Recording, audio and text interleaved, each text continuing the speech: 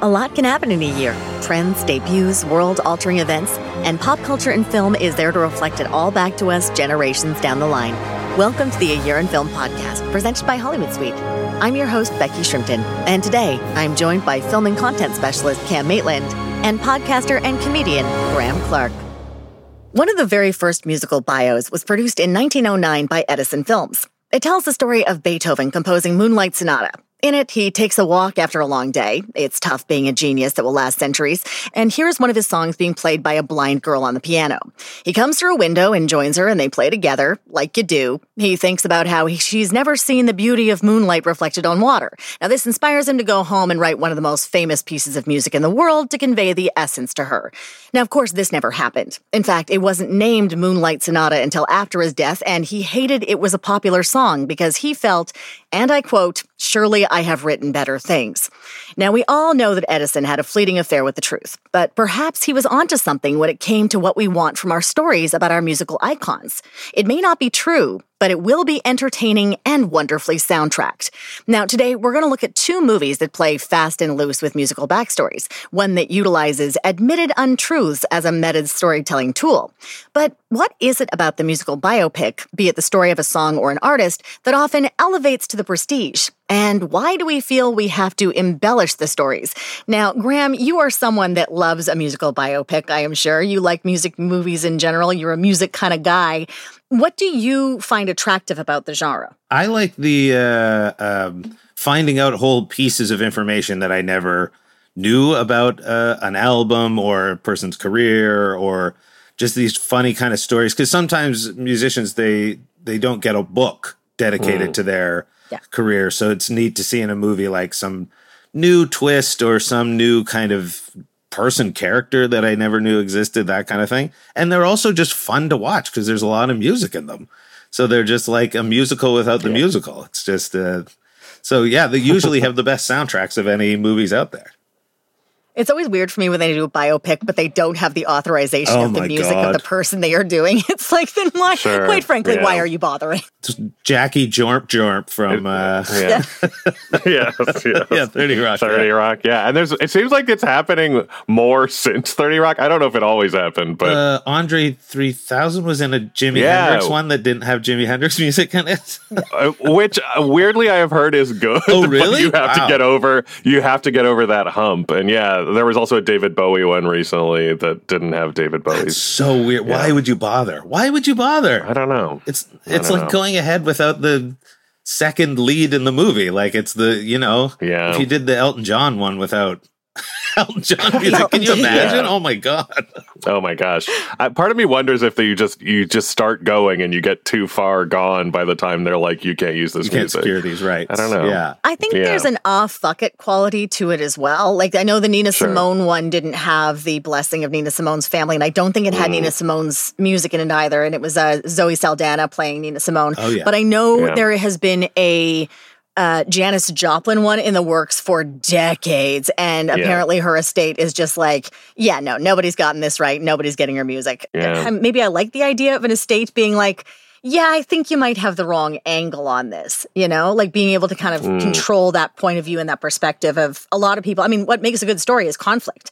And I think that's one of the reasons why movies like, Walk the Line is so interesting, is everyone thinks of Johnny Cash as this hero, and you're seeing this whole other side of him where he was a nightmare to his wife, right? Yeah. So that's kind of complexifying the mysterious, complexifying the mystique, I guess. That's some kind of sentence you just said there. Complexifying the mystique. I like big words. That's going on my poster. Becky Shrimpton, complexifying the mystique. Sure. I think you're right, though, that a lot of people aren't. And actually, both of these movies are not bad at like showing a kind of darker side of the two people. But I think that a lot of people and a lot of families of deceased people are afraid of that. I know that one of the kind of interesting ones in Canada is there was a fairly contemporaneous Terry Fox TV movie made for HBO. Is that the one with maybe Gene Hackman? No, not Gene Hackman. Not Ed Harris, but Robert Duvall. Yes, there you go. Robert Duvall. Yes, Robert Duvall is the coach. Yeah. But that one, it portrays him as quite a complicated person. And it kind of disappeared, I think, for a long time. And then they made a new one that it's a lot more inspirational. And it's interesting to kind of see that narrative change. Yeah. And I think that that's the same with musicians. And probably the further we get from their lives, maybe the more we can be honest about it. I don't know. Okay, yeah. We're going to be talking about 24-Hour Party People in a moment, which is one of my favorite movies of all time, in part because it kind of shows, and I mean, everyone knows I love producers, which is a very controversial thing to say in the current climate, but I love that they're simultaneously the unsung heroes and the unsung villains.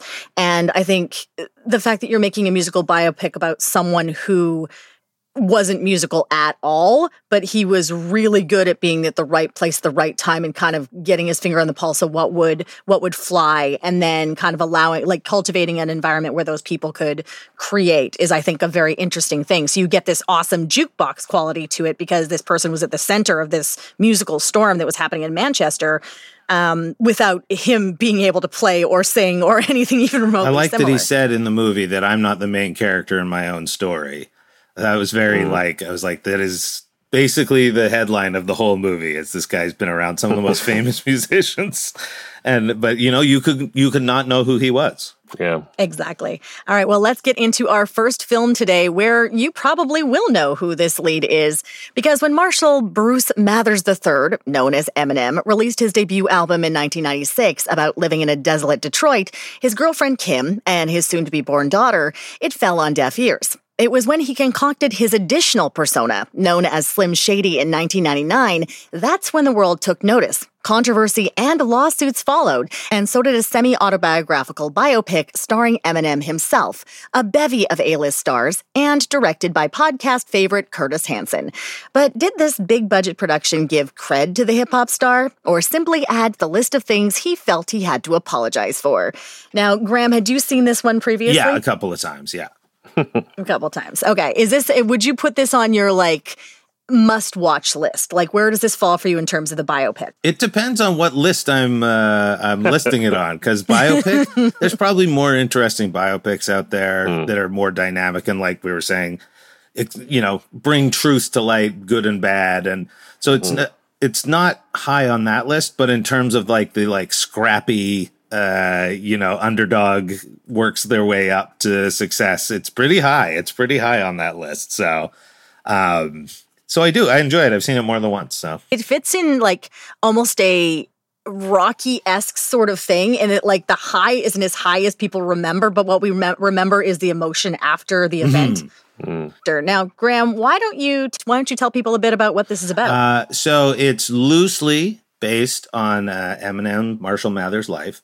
He plays a young man named Rabbit, who is living in Detroit in one of the sectors where houses are crumbling and it's just non-ending urban decay. He's lost his job. He's had to move back in with his mother and his sister in a trailer park near 8 Mile, which gives the movie its name. He is also an aspiring rapper, and we see him at a nightclub trying to compete. He's got somebody that works there, really believes in him, and he chokes. He chokes on the night, can't come up with any of his wonderful rhymes, is kind of run out of the place.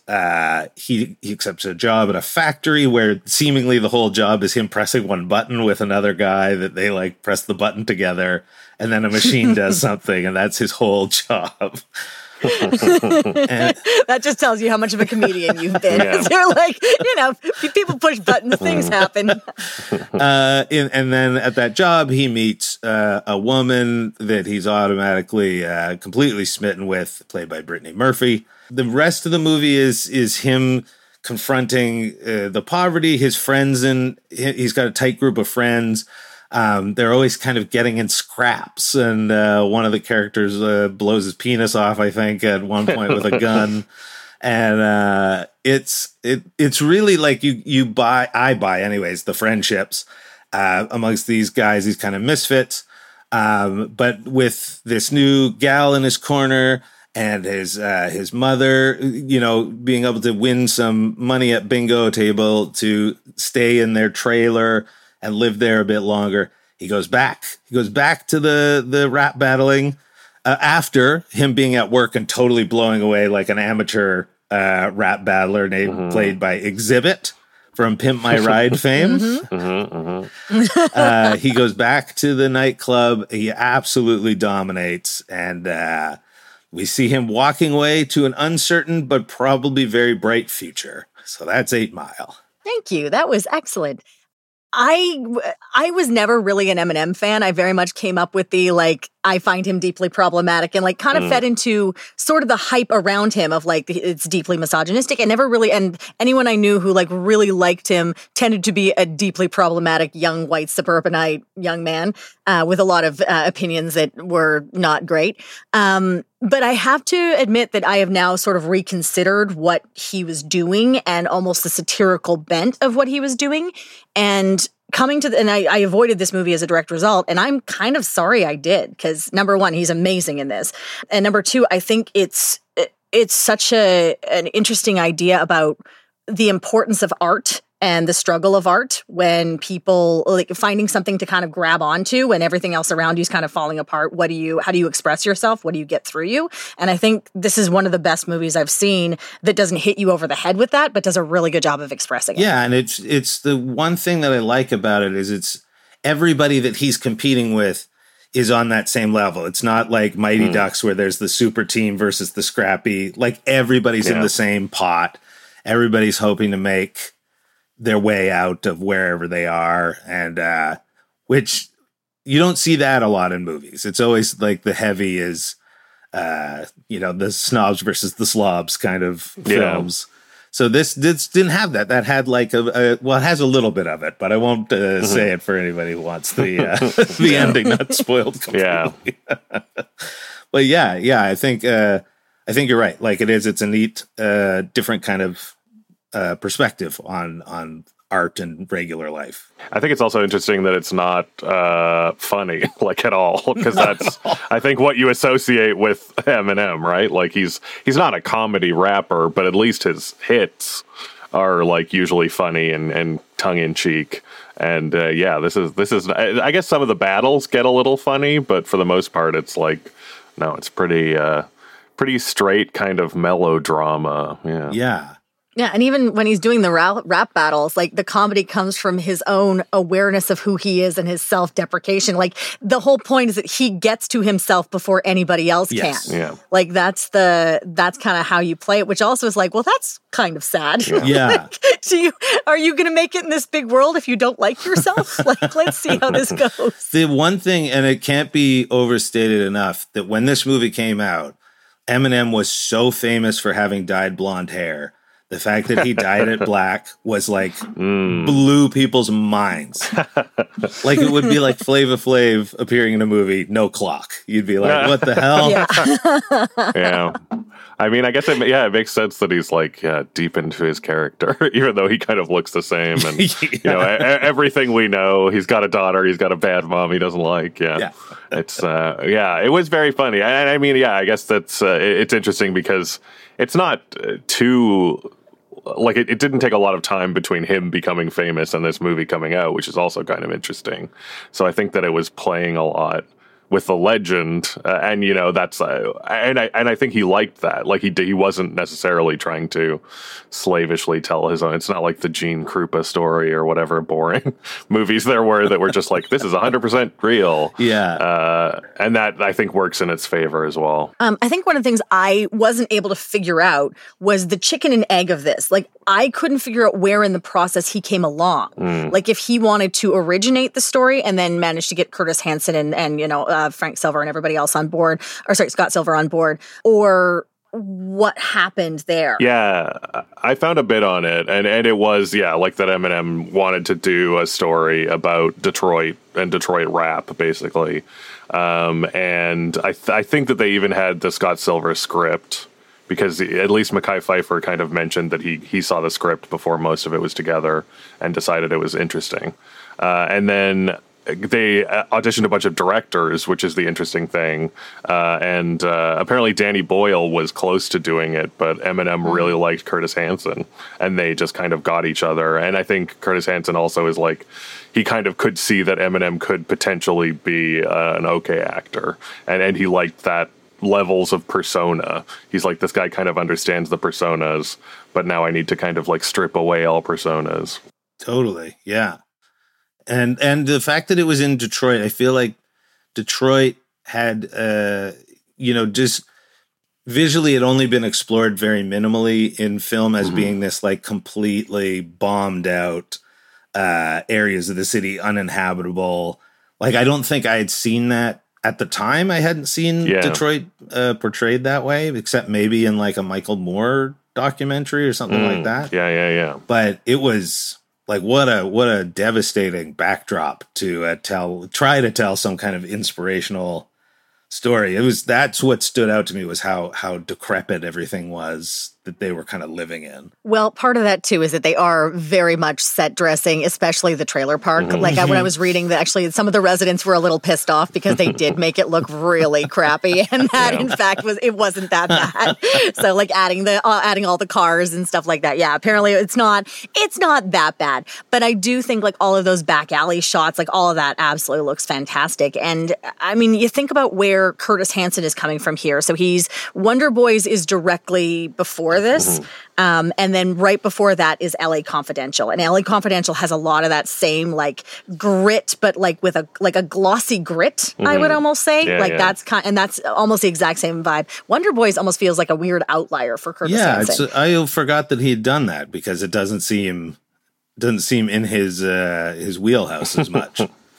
Yeah. Oh, yeah. He likes them dark. I just showed my partner the bedroom window for the first time, and he was like, Steve Guttenberg, what is happening? And I was like, yep.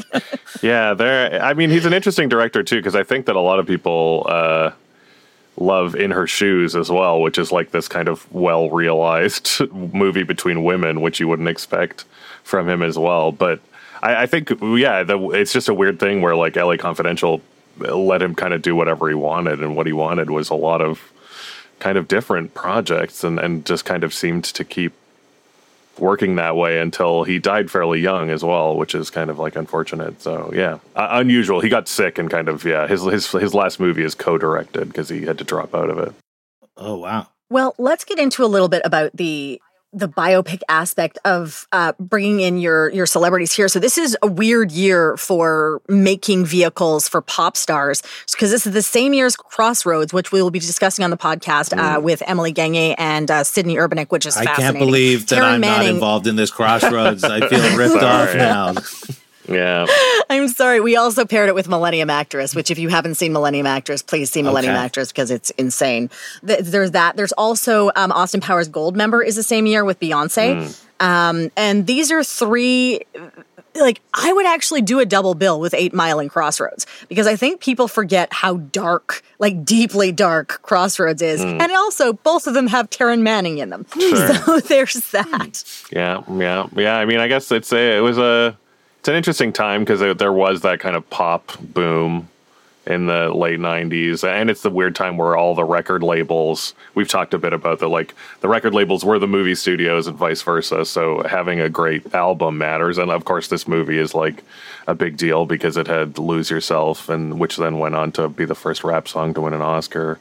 So I think that they knew that was good. I don't know if Crossroads album did all right, but Not a Girl, Not Yet a Woman. Oh yeah, that's not bad. So yeah, it made a lot of money. Sure, yeah, exactly. Kind of a big deal. But like Lose Yourself, and this is what I know as a performer, like across North America, that would be a song performers would listen to before going on stage to hype themselves up. Like that was the song. I think not only that year, but like 4 years following. Oh, yeah. Yeah, and I think it was big. I've heard that it was big with athletes as well, that it was just like that driving beat and talking about taking a chance and grabbing onto something. And so, yeah, it's funny to think of all these like stand-up comedians like pumping themselves up. Sure. Yeah, Graham, just off beats here. I'm just very curious. When you walk on stage, do you get to request what song you walk on stage to? Depends on the place. Like it depends. Yeah, it does depend on the venue. I love it when they ask, because I often say, "Man, I Feel Like a Woman." That's my favorite, because it starts with "Let's Go, Girls," and then okay. I was just thinking, I'm like, that's got like a nice upbeat drive. Yeah. That's great. I'd want She's a Brick House, but that's just me. Nice. Just saying. Yeah, and this also as well, that this was his first number one. Because I just remember this is his first number one. So everything else charted, but Lose Yourself is the first number one he had. I also love that he did not perform at the Oscars. He performed it when they did that big anniversary one where they were doing everything. Yeah. In 2020, but he didn't in the original because he'd already performed at the Grammys. He was like, I don't really want to do it again. He was positive he was going to get censored by ABC, so he was like, yeah, no. And then finally he's like, I'm not going to win. Right. They're not going to give it to me. And then he wins. So that's why he came back in 2020. So he's like, all right, maybe I do actually want to do this. And they didn't censor him in 2020. So there was that. But I can understand not wanting to be censored because this is a very unusual song for, something that's typical of giving it to the morning after. Yeah. It's one of those things too. Like you say, it was his biggest hit. I think people that didn't even like Eminem liked that song. I feel like a lot of people, that may have been their entry point into him, or maybe that would have been the only song they ever heard from him. But it was kind of immediately iconic. So I think a lot of people probably, there's musicians that it's the same for me. I've heard that one song from a movie and I've never heard anything. Totally, yeah. And it's the one movie of his career too, which is kind of, I'm sure he's in a few other things here and there, but he's not the star of anything else. So he was isn't he in a boxing movie? He's got a boxing movie. Oh my gosh. Well, I haven't seen it. I think so. It's either boxing or it's bare knuckle fighting or something. I'm sure he does. Wow. He makes an appearance in a Judd Apatow movie. I can't remember which one. Oh yeah, he'll be himself. Yeah, now and again. I think Funny People maybe. I think it was Funny People. That's right. Yeah. But I think one of the biggest things, we're talking about how good his performance is, and then you look at who he's surrounded by, and it's Kim Basinger and Michael Shannon and Brittany Murphy and McKee Pfeiffer, who's amazing in this, and he would stand out like a sore thumb, and nobody feels like they're holding his hand. It feels like he's an active participant in every scene, that he is who he says he is. And he's acting with these heavyweights, multiple Oscar winners. And that's incredibly impressive for someone's first go around. Yeah, it's the Seinfeld scenario, as I've understood it, is if you aren't the good actor of the group.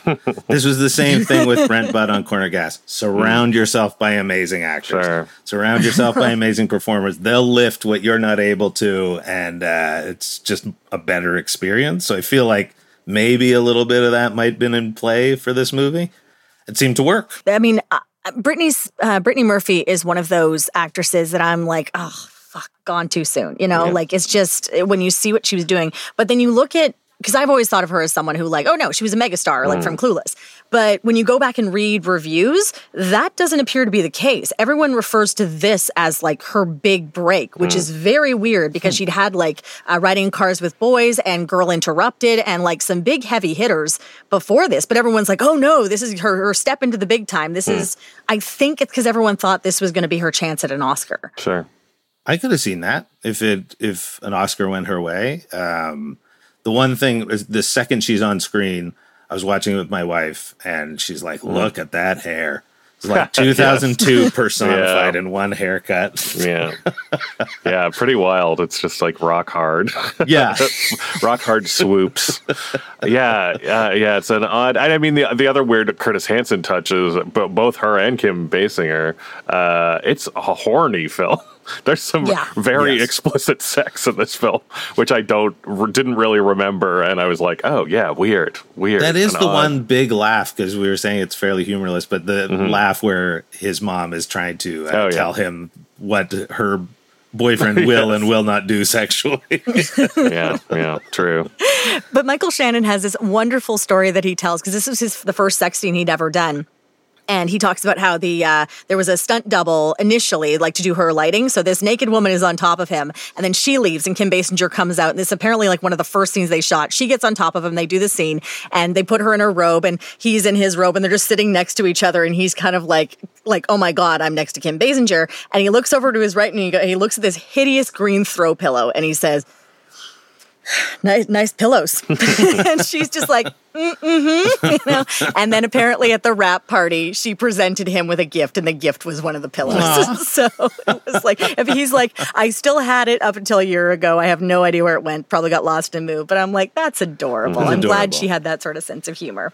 Yeah. Yeah. It's interesting you bring up the joy list, because that was something that,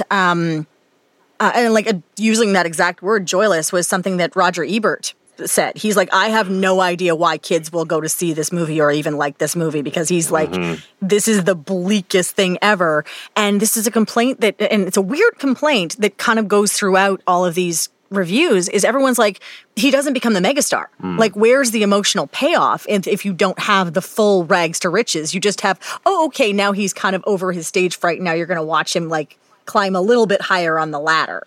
Right. But I think that's just so much conditioning, especially of 2002. And 2002 is a very interesting year in terms of what's charting, because we're the year after 9/11 and what people are interested in watching and what they want to feel. And we've talked about the number 4 movie was Signs. The number 5 movie was My Big Fat Greek Wedding. This is like number 7. And then the top 3 are franchises. It's Star Wars and Harry Potter. And then there's another franchise I don't remember.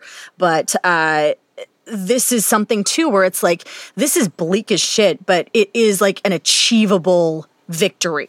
Like, I'm sure people could have seen themselves in this moment. Like, there's that scrappiness like you were talking about. Yeah, there was not that long ago, there was a documentary on Netflix about Twisted Sister.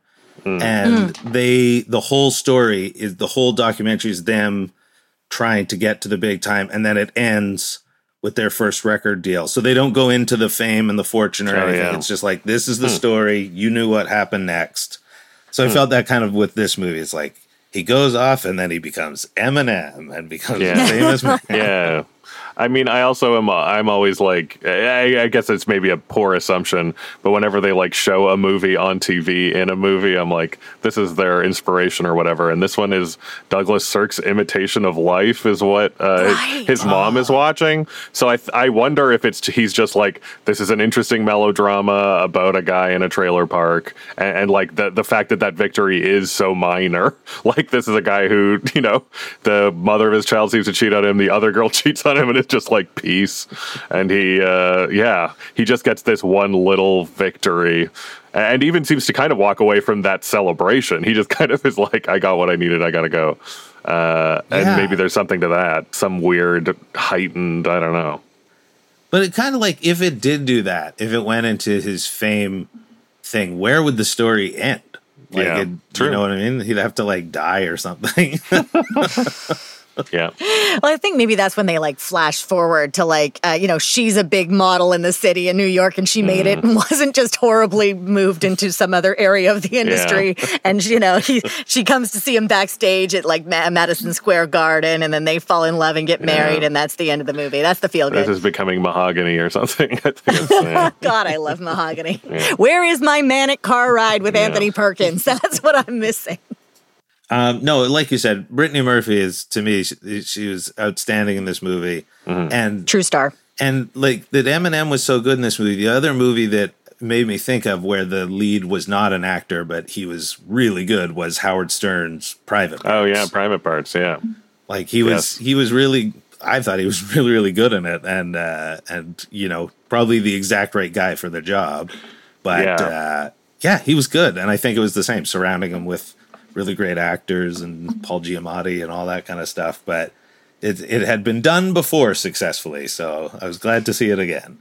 Yeah. I think that speaks to the quality of let's talk about the quality of the writing as well, because you're writing someone's persona and you have to kind of establish what they're going to be like. And I mean, there's a reason why a lot of A-list stars have their own personal writers that when they sign on for a movie, like Will Smith has one, things like that, they then rewrite a bunch of the script lines in the voice of their person. Like they are very specific for writing for that person. So when you have a non-actor like Howard Stern, yes, you're going to let them kind of go off the cuff a bunch, but but you still have to have them within a sort of scripted world. And these people are unbelievable at understanding how voice works and then writing for that voice, which makes it sound good for them, right? Yeah. And the writer is like a guy that Scott Silver is kind of a guy you might not know. He had an indie movie called Johns that was kind of popular in the early 90s.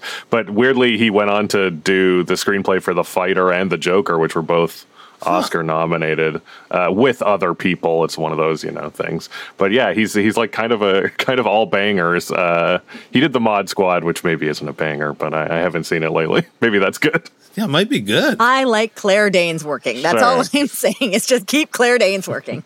All right. And on that note, I think we can move on to our next film.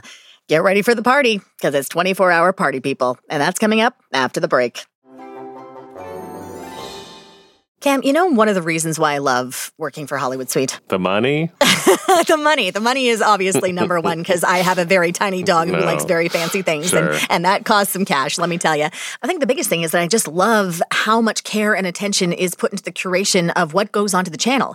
You and the other programmers do such a great job of finding a huge variety of content that a lot of people haven't seen before, as well as, the classic blockbuster favorites. Yeah, I think that the funny thing is you start this job and you think like, well, what does it matter that somebody gets to see The Warriors or something, Escape from New York, these big movies. But then when you look at the landscape of cable movies and streaming movies, just so many of these classics get lost, even the big boys. And like, forget about, discovering black directors of the 1970s, trying to put a lot of women directors forward. There's all this kind of wealth of material that has yet to come out. And it's always very satisfying when we can get something on the air that we are surprised connects with people. Yeah, I found a bunch of movies and original series and exclusive series that I've connected with, and I know our listeners are going to as well.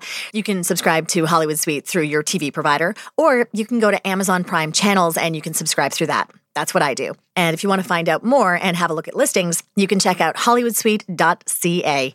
Okay, let's get back to the show.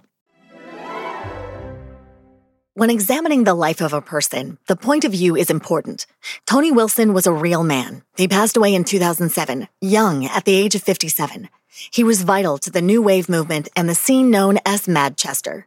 He pissed a lot of people off in the process. He was very involved in the telling of his own biopic, 24-Hour Party People. He's a complicated guy. The betrayal in this film is summed up by Peter Hook of Joy Division and New Order as, and I'm going to use some British slang here, the biggest cunt in Manchester being played by the second biggest cunt in Manchester. However, today, Rowetta from the Happy Mondays, who not only plays herself in the movie, but was actively involved in the film's casting and production, was kind enough to give me some of her time. And she has very fond memories of both Tony Wilson and Steve Coogan, who plays him. We'll be hearing little sound bites from her. Okay, let's get into it. Cam, do you love this movie as much as I love this movie? Yeah, I'm actually weirdly like a big Michael Winterbottom head from way back. Really? Yeah, I don't know. He I guess as I was coming up through film school is when he was in a very weird and experimental period, including this film, which I think is pretty unusual in its own way. Oh, yeah. But yeah, he kind of he made like Code 46, 9 Songs, which is like a pornographic concert film, if people have seen it. I don't know if it's necessarily worth anything, but it's this weird relationship drama told between concert footage of the couple at a concert and then their various sex scenes. So yeah, he was just a guy that was very exciting at the time, and I think is still interesting, and obviously especially his relationship with Steve Coogan continues to be quite interesting.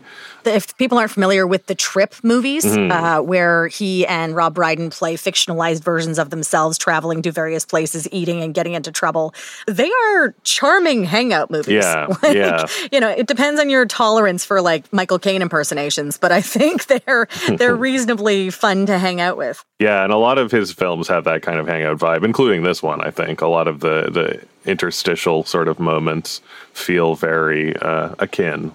I guess I should go through the plot, though, huh? It's yes, kind of please, complicated. go for it. Yeah, so part of what Michael Winterbottom's deal is, too, is that it's a very, postmodern, having fun with that. So 24-Hour Party People basically kind of starts with the idea that Tony Wilson was one of a very small handful of people at this one show the Sex Pistols did. And every one of those people essentially went on to be relatively famous within the Manchester music scene and internationally. So it kind of has this, origin story. But then it's following Tony Wilson, who created Factory Records, created The Factory, The Club, and The Hacienda, which were all kind of integral in the Manchester music scene with, New Order, Joy Division, Happy Mondays. You're seeing this guy who has a very unusual job where he's basically like the comedy news anchor, and then he spends his night just finding these talented people and kind of bringing them together. And he's not necessarily great at it, but he was it's not quite right place, right time, because it does seem like he had some vision, and especially vision for Manchester as being, more than just kind of like Detroit, really. It was a sort of rundown old factory town with nothing going on. So, you see it, and it's all comedic throughout as well, for the most part, except, of course, some of the dark things that you probably will anticipate, knowing the stories of some of these bands. Yeah, it's just kind of this odd portrait of a unique character and his effect on this, like, music in general, really. Are you a fan of this time period of music, Graham? I mean, I'm a big fan of the punk era that they kind of start at. And I like the other music that was in it, but I think of all the bands I associated with was probably the Sex Pistols. Yeah, like I say, the music in was fantastic. Like, it was great to have all those songs in there. But I'm not as big a fan as I think some people made. Like, this may be the biggest, most wonderful film to somebody who's a fan of Joy Division or Love Will Tear Us Apart is my personal fairite song. So nice. It's one of those things where I'm just like, I want it played when I walk down the aisle at my wedding. Like, I want it at all times. So like this for me is like, I love the Happy Mondays. I love that like psychedelic vibe feel. Like I love all of this. So this is a movie that is like tailor-made for me. I also love that this is Michael Winterbottom decided to make this because he had just spent winter in Canada filming a movie called The Claim, where the logline is a prospector who sold his wife and infant daughter in exchange for a mining claim tries desperately to win them back as he builds the Pacific Railroad with a group of pioneer friends. This is the movie he does right before, and he's like, I was so depressed and I hated it so much that I needed to do something to fill my soul. And so he went to Tony Wilson, because he's also Mancunian, yes, I guess is what they call them, and Manchesterian, Mancunian. And he was like, I kind of want to do the story of Factory Records. Are you interested in doing that?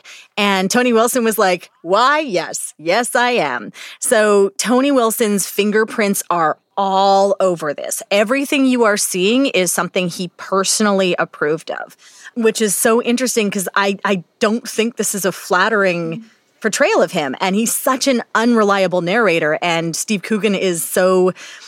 Steve Coogan. Like, when you think of a Steve Coogan performance, it's Alan Partridge. It's that, like, arrogant, missing things, but still... wildly competent and lucks his way into success, failing upwards kind of stuff. So it's interesting that this is the way this person saw his career. I didn't think of him being I didn't think of him as being portrayed badly. I thought it was kind of a cool portrayal that we don't see a lot of. Usually it's like the producer knows exactly what they're doing, and it's, the inspiration has struck and everything goes, in lockstep with one another. And this was just kind of like, this is how I would run things if I was, it would just be a wild flail for years and years and years. Although Tony Wilson seemed like a bit of a flailer, this production definitely was not, and it was really focused on trying to make things as authentic as possible, and that includes coming to Rowetta, who I spoke about before, was an original member of the Happy Mondays. So here she is talking about how she was contacted by Winterbottom's team and helped them put it all together. Michael Winterbottom came to Manchester, and PA called me and said she'd like to speak to me, or Michael would like to speak to me about researching, making sure they got it right. So they wanted to check that everything was authentic, everything was right with the Mondays. So would I come and meet Michael? And I was like, of course, and then I Googled him and then I was like, wow, he's done a lot of films, a lot of big films, and he's worked with Kate Winslet and lots of people like that. But he's also from the North. So I was really looking forward to meeting him. So I took him to a place called Mutt's Nuts, which I thought was great. They played the same music, that or the Manchester thing from back in the day. And we just got on straight away. We really connected. I was saying I would dress Sean in Hawaiian shirts and have Bez looking really cool, just joking about it. He said, you'd definitely be useful, to come on set. And then I said, why, who's playing me? And so he said, we haven't chosen anyone yet. And I knew my part's not going to be massive anyway, but I just said, can I play myself? And he just looked at me and he would have had to say, you look too old. He would have had to say no. And he said, I don't see why not. And then he asked his people who were with him and the producer who I got on with very well as well, Andrew. So it was like, yeah, she can play herself. So it became then just brilliant for me. And then I invited I gave the guy who played Bez, I called him up and said, come down now, because he really wanted to play Bez. Bez doesn't want anyone to play him. Michael said Bez can play himself if he won't let anybody play him. And I just knew this guy, Chris Coghill, would do a great job. So I got Chris to come that night as well and start dancing like Bez in the club where we all were. And so that night, myself and Chris became Bez and Rowetta from 24 Hour Party People. And it was just the best time. And I had something to say about who was like, they had me meeting the guy who played Sean.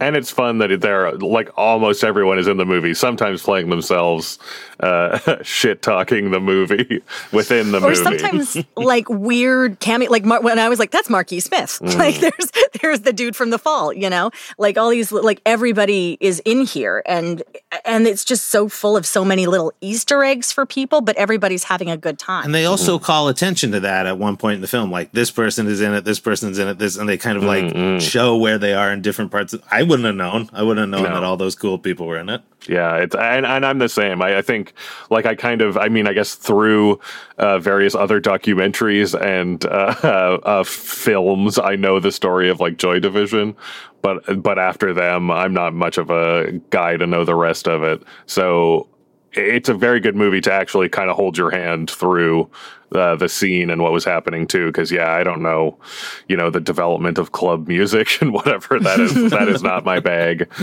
So yeah, and it's funny and engaging in that way. And also the other weird thing is that like I was a big fan of Alan Partridge. And Tony Wilson is kind of Alan Partridge, like in real life.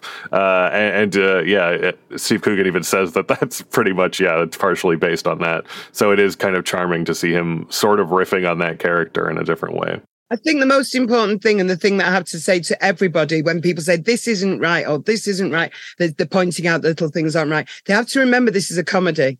It's a comedy. A lot of it was improvised on set.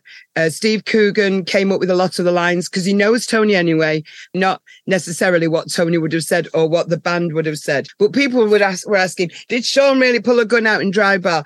Did he poison the pigeons? He definitely poisoned pigeons. Also, one of the things that I really liked and identified with is that he kept his day job the whole time. He was still doing the kooky news thing and that he never turned this into like a career. Yeah. He gets to marry Miss UK as a direct result. Yeah. It's a good thing he didn't. That's true. Yeah. It's very interesting because it is this kind of mix of like, was it just right place, right time? Is this guy just kind of full of shit? Or did he, magically, he literally talks to God at one point that is him, was there any of that? Like, it made me think a little bit about like American Splendor, where it's like this whole thing is happening around this person, but they still have to check in every day at their job and just do normal people stuff. One of the things I think this movie does really well, and I mean, Rowetta talked about this being a comedy at the end of the day, is that it kind of glosses over how bad things actually got. And talking to Rowetta, she's like, the bands would not go back to the Hacienda because the drug dealers had completely taken it over. There were guns, there was violence. It was really, really bad. And of course, the tragedy of what happened to Ian Curtis, all of the substance abuse issues here. At no point do you ever get too sad, but I also feel like it deals with everything with a respect. So it's a really fine balancing act here tonally that I think they do a really good job of. It's also very, and having been in like the UK several times for, different stretches of time, it feels very British. Like nothing is sad or awful. It's just kind of like, okay, and on to the next thing. Off we go. Yeah. Like there's never, even when he finds out that the lead singer of Joy Division has died, there's no tears or anything. He's just kind of just, okay. He's got to do the next thing. He's got to do the next thing. Off we go. Yeah. Too bad, but there's almost like a John Cleese-ian sort of quality. It's like, okay, well, this is happening now, and now we resolve this. Okay, this is happening now. Like there's that kind of. I see what you're talking about. Yeah. Yeah, because I find the British are not overly they're not melodramatic folks. They're just kind of like, well, stiff upper lip and make some jokes. That's the other thing is they make jokes about this whatever the terrible situation is. And I just felt like, yes, this is very much their culture. Yeah.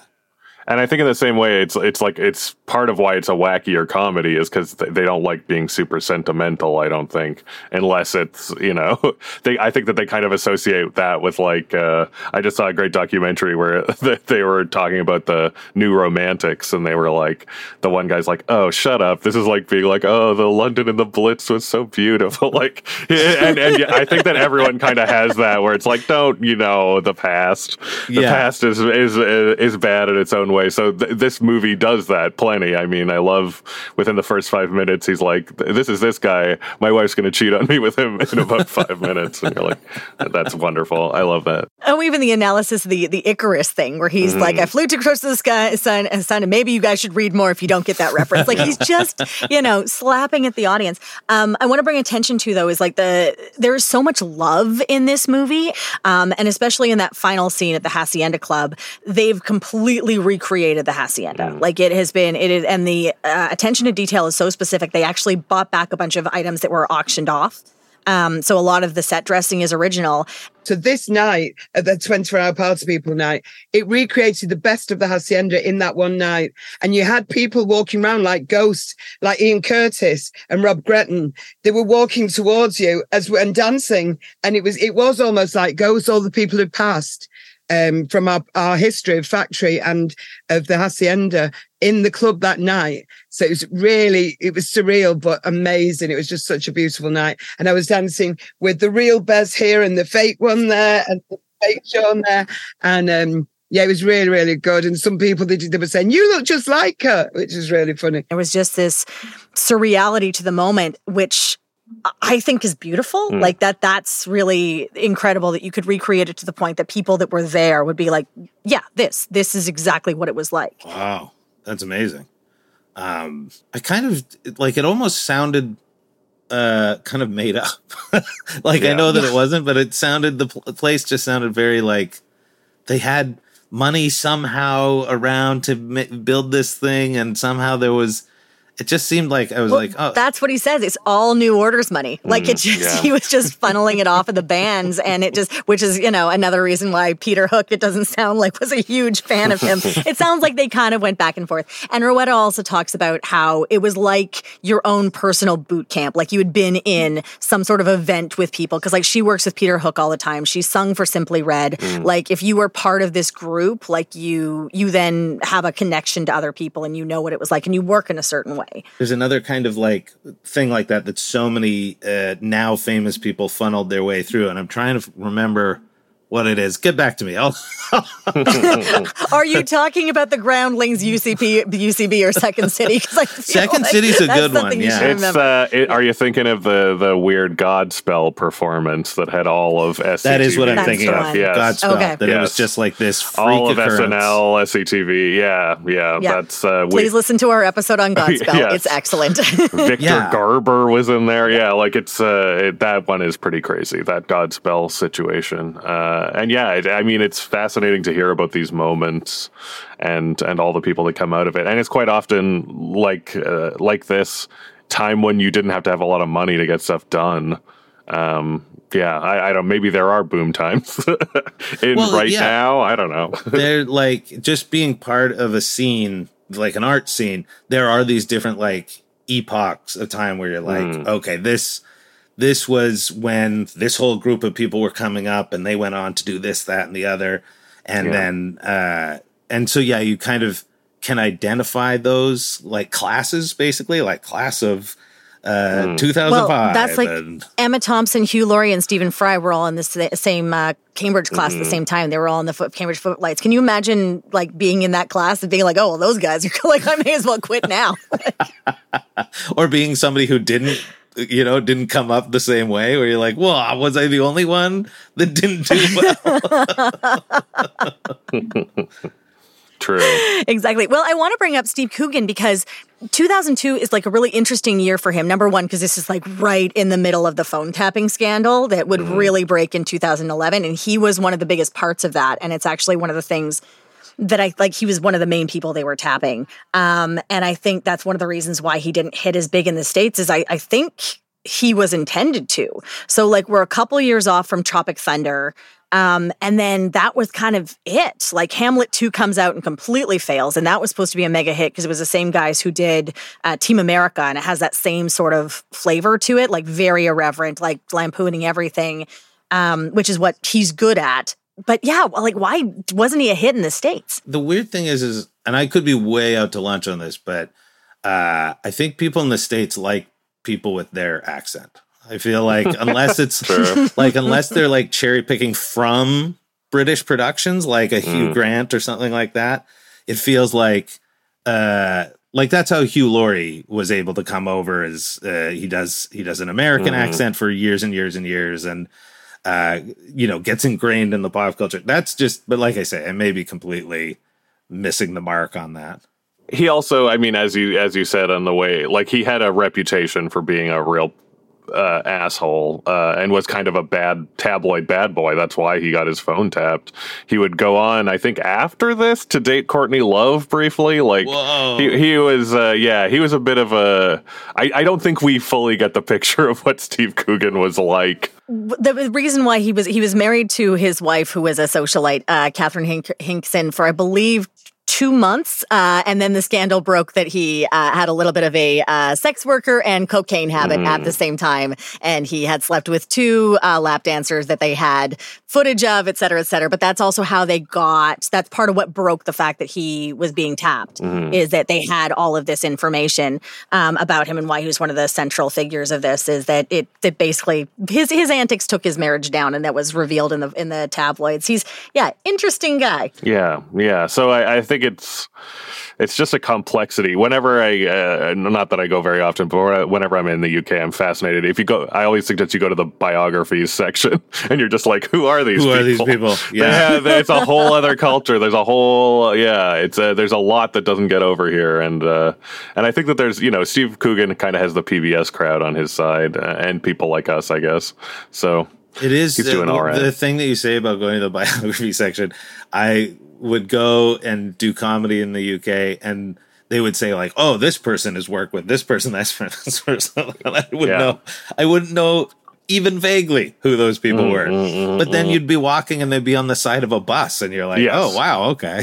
Yeah. They have quite the star system, and I think part of it is the fact that they have panel shows. Yes, in a way we don't have panel shows, and actually that's something I think Canada needs to do. Like, you're on the Debaters, and I think Debaters is like a great start for that kind of thing, which is great. Like, we get a lot of amazing comedians on the Debaters, but it's not televised, right? Like, you do live shows and it's on the radio and things like that, but like UK panel shows create a star system for them and their not just their comedians who get to show their chops, but like then you get to get like your musicians on and like pop stars, and the comedians make them look good, which then, perpetuates the star system they have. And I think Canada really needs to start looking at doing panel shows as a way to create a star system. I feel like they try it all the time and it just never takes. I don't know. We're not mean enough or something. I don't know. More Canadian Taskmaster. That's what I want. I don't want to watch people do weird shit with golf balls. Let's go. It's not what people want. Family Feud and just Family Feud, and that's the way it is. It's but true. Yeah, I don't know. It's we'll be fine. Nobody would buy books like that in Canada either. So I don't know. Although, you go to, I go to the thrift store quite a bit, and there's like an amazing amount of Rick Mercer books Okay. Yeah. All right. So that I think that he may and also red green books. Sometimes you find a red green book somewhere. I had those as a youth. I'm not above that. Yeah. That's our culture. Yeah. Red, green, and Rick Mercer. Yeah. There's the two wild swings. Exactly. One of the things, speaking of the comedy, one of the things I think this movie gets really, really right is just the capturing the sardonic irreverence. And are you guys familiar with the Factory Records discography numbering system? No. I saw a bit of it. They just numbered everything like maniacs. Is that the kind of idea? I love this. This makes me, I don't know, maybe because I'm a hyper organized and I love a spreadsheet, but I also just love the fact. It seems like a fun, weird, gaggy thing and assigning this importance. So everything, normally when you have a label, you will, number your tracks and to be able to keep track of them and what things are. So Factory Records came up with this idea of having the factory number system. So the last digit of the number may designate the following, but inconsistencies about is the factory corporate or the Happy Mondays or Joy Division or Darude Column or factory classical. So the last number usually is associated to whatever the artist is. That's not always true because this isn't just listing musical items or musical items in the catalog. So it's FAC 1, 2, 3, etc. This also includes like prototypes for things like this artist created a period calendar counter for Factory Records just because they thought that was a fun idea. That has a fact number. Tony Wilson's coffin is the final fact number. Yeah. If there was like fanzines, they would do it. There were like trips to New York or trips to LA to like pitch movies have a fact number. Like really, they used it as like the chronicle of their history, which is really interesting. So when you get in, you're like, here's all like the weird stuff that all has numbers. It's super fun. Yeah, and I think the poster you see the guy make that was too late to be the poster for the gig they're at is fact number one, I think, because a lot of the posters are labeled too, which is a cute nod. And I like that a cat has a number. That's one Yes. of them. One of them is a cat. Yeah, it's just fun to go through. Number one, if you're interested in the music, like this is like cataloging everything. And so you can go through and be like, oh, I haven't listened to Cabaret Voltaire in years. I want to try the Stockholm Monsters. Like it's really, if you like this kind of music, it's a great catalog of all sorts of stuff you may not have heard before. But yeah, there's all sorts of nice little fun Easter eggs like a cat. Mm-hmm. So super cool, super worth your time. That's cool. I've never heard of anything like that before where it's, I've never heard of anything like that before. It's so cool. Same. Yeah. But I think that's the kind of like irreverence that you're dealing with, right? Like that's why what the sense of humor you're seeing is very much that sense of humor. Mm. Even though it makes it becomes a nightmare, I'm sure, for people to have to deal with to find things. Well, I mean, I think the biggest thing they show is that challenge of balancing the business with the art. And that's what Tony Wilson is supposed to be doing, is he's supposed to be the business.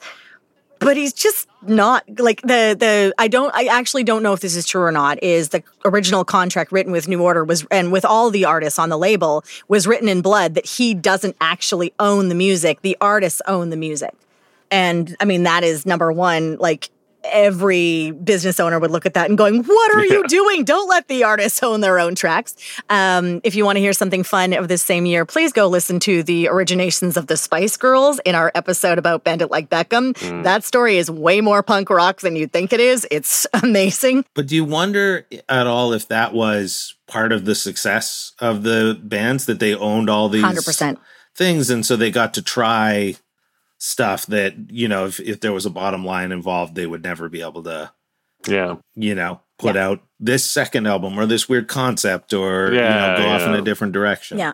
And Rowetta talks about at the end of the day, like what took a lot of this stuff apart is unfortunately the substance abuse. Like there was just such a readily available access to substance abuse, especially through the Hacienda. And I mean, that's what really turned the Happy Mondays upside down. That's such an unfortunate part of the music business because there's so much pressure. Like you're doing like late nights and you're going constantly, and it's also the mystique of that lifestyle of like, oh yeah, sex, drugs, and rock and roll. There's almost an expectation to do that alongside the pressure. And that's what really curbs people's creativity at the end of the day. They had so much freedom to fly, and yet you put these own restrictions on yourself, right? Yeah. Because, I don't think I've ever, well, I don't know. Now there's this weird boom in comedy albums in Canada, and every label has their own weird way of doing things. And some people just self-release, and that's as much as anybody's label is able to do. So it's that kind of thing. Like, some labels are just like, do whatever you want, we'll put it out. And then some are like, nope, you got to number the tracks like this, and you got to have them this long, and you got to have all this kind of stuff. So it's funny to see who does what, because those, that restrictor is off. What do you as an artist prefer to work with, Graham? I like to be either completely open to do anything I want, or completely hemmed in. And I was going to say. Yeah. Like, I see you. Give him no wiggle room. I see you hem yourself into a real corner once or twice. Because then you're pushing out against it, and you're making your creativity like actually do some work, do some heavy lifting, where if you've got everything ahead of you to do whatever, you never decide on a way to go. There's too many options. So sometimes it's good to have that, and then sometimes it's good to like make it this size and do whatever you want inside that size, but do it that way. Yeah, and I think that's also the danger of being like, oh, this person's a genius, just give them a bunch of money and let them go, which is also what happens with the Happy Mondays in the film, right? Like they're like, they just go off to Ibiza, and they're supposed to be making a record, and they just blow it all on coke and then sell the furniture of the house they're staying at. Which apparently 100% happened. So there's that. I love it. All right, and I think that is where we will leave our Mancunian friends. So I want to thank Cameron Maitland once again for joining us. Thank you very much. Yeah, thanks for having me. And I'll also say, with the Winterbottom stuff, if you like 24-Hour Party People and have not seen, it's heavily inspired by the novel of Tristram Shandy, and pretty much everybody involved kind of went on to make a very fun adaptation of Tristram Shandy that is like both an adaptation and a meta commentary in the way that Tristram Shandy is and 24-Hour Party People is. So I really recommend that film. Nice. Perfect. Ram Clark, thank you once again for joining us. It was always such a pleasure to have you. Yeah, thanks for having me. This is a blast. I love doing this. And I don't think I would have sat down and watched all of 24-Hour Party People, because I'd always got bits and pieces of it, but this gave me an excuse to like really... This is the hemmed in thing again. Like, you have a deadline and you have to do this. And so I stayed up super late watching it last night. I'm sorry. You have to go enjoy this film with a ton of great soundtrack. Oh, brother. Worst. Yeah, I got to say, like, if people on this podcast have liked my recommendations, this is easily in my top 5 favorite movies. I love this movie so much. It's just like nothing else out there, and the music is so good. So yeah, check it out. I want to say thank you once again to Rowetta for taking the time to chat with us and to give us some insights on the making of the film. If you're not familiar with Rowetta's work, go listen to the Happy Mondays. She's got this incredible voice. You may have heard her voice being sampled in the Black Eyed Peas' Boom Boom Pow, but her solo work, one of my personal favorites, is she does an incredible rendition of I'm Telling You I'm Not Going from Dreamgirls. Please do yourself a favor and check her out. She's amazing. And you can join us once again in 2 weeks, where the Earth is under attack from the inside and the outside. It's Signs and Rain of Fire. And we're going to be joined by Parkdale Haunt's very own Alex Nersal. That's coming up in 2 weeks. Thanks for joining us for this episode of the A Year in Film podcast from Hollywood Suite. If you enjoyed the show, please remember to rate and review us on your podcast platform. Find us on Facebook, Instagram, Twitter, @Hollywood Suite. Hollywood Suite is the home of the movies and series that shaped the 70s, 80s, 90s, and 2000s. Always uncut and always commercial-free. Hollywood Suite lets you experience movies the way they were meant to be seen on 4 HD channels and Hollywood Suite On Demand. Subscribe today at hollywoodsuite.ca. The A Year in Film podcast is hosted by Becky Shrimpton. Senior producer is Becky Shrimpton, and co-producers are Alicia Fletcher and Cameron Maitland. And today featured Cam Maitland and Graham Clark as our guests. Supervising producer is Emily Gagne. Executive producers are David Kynes and Julie Kumaria. Audio engineering by Andy Reid. We'll see you next week.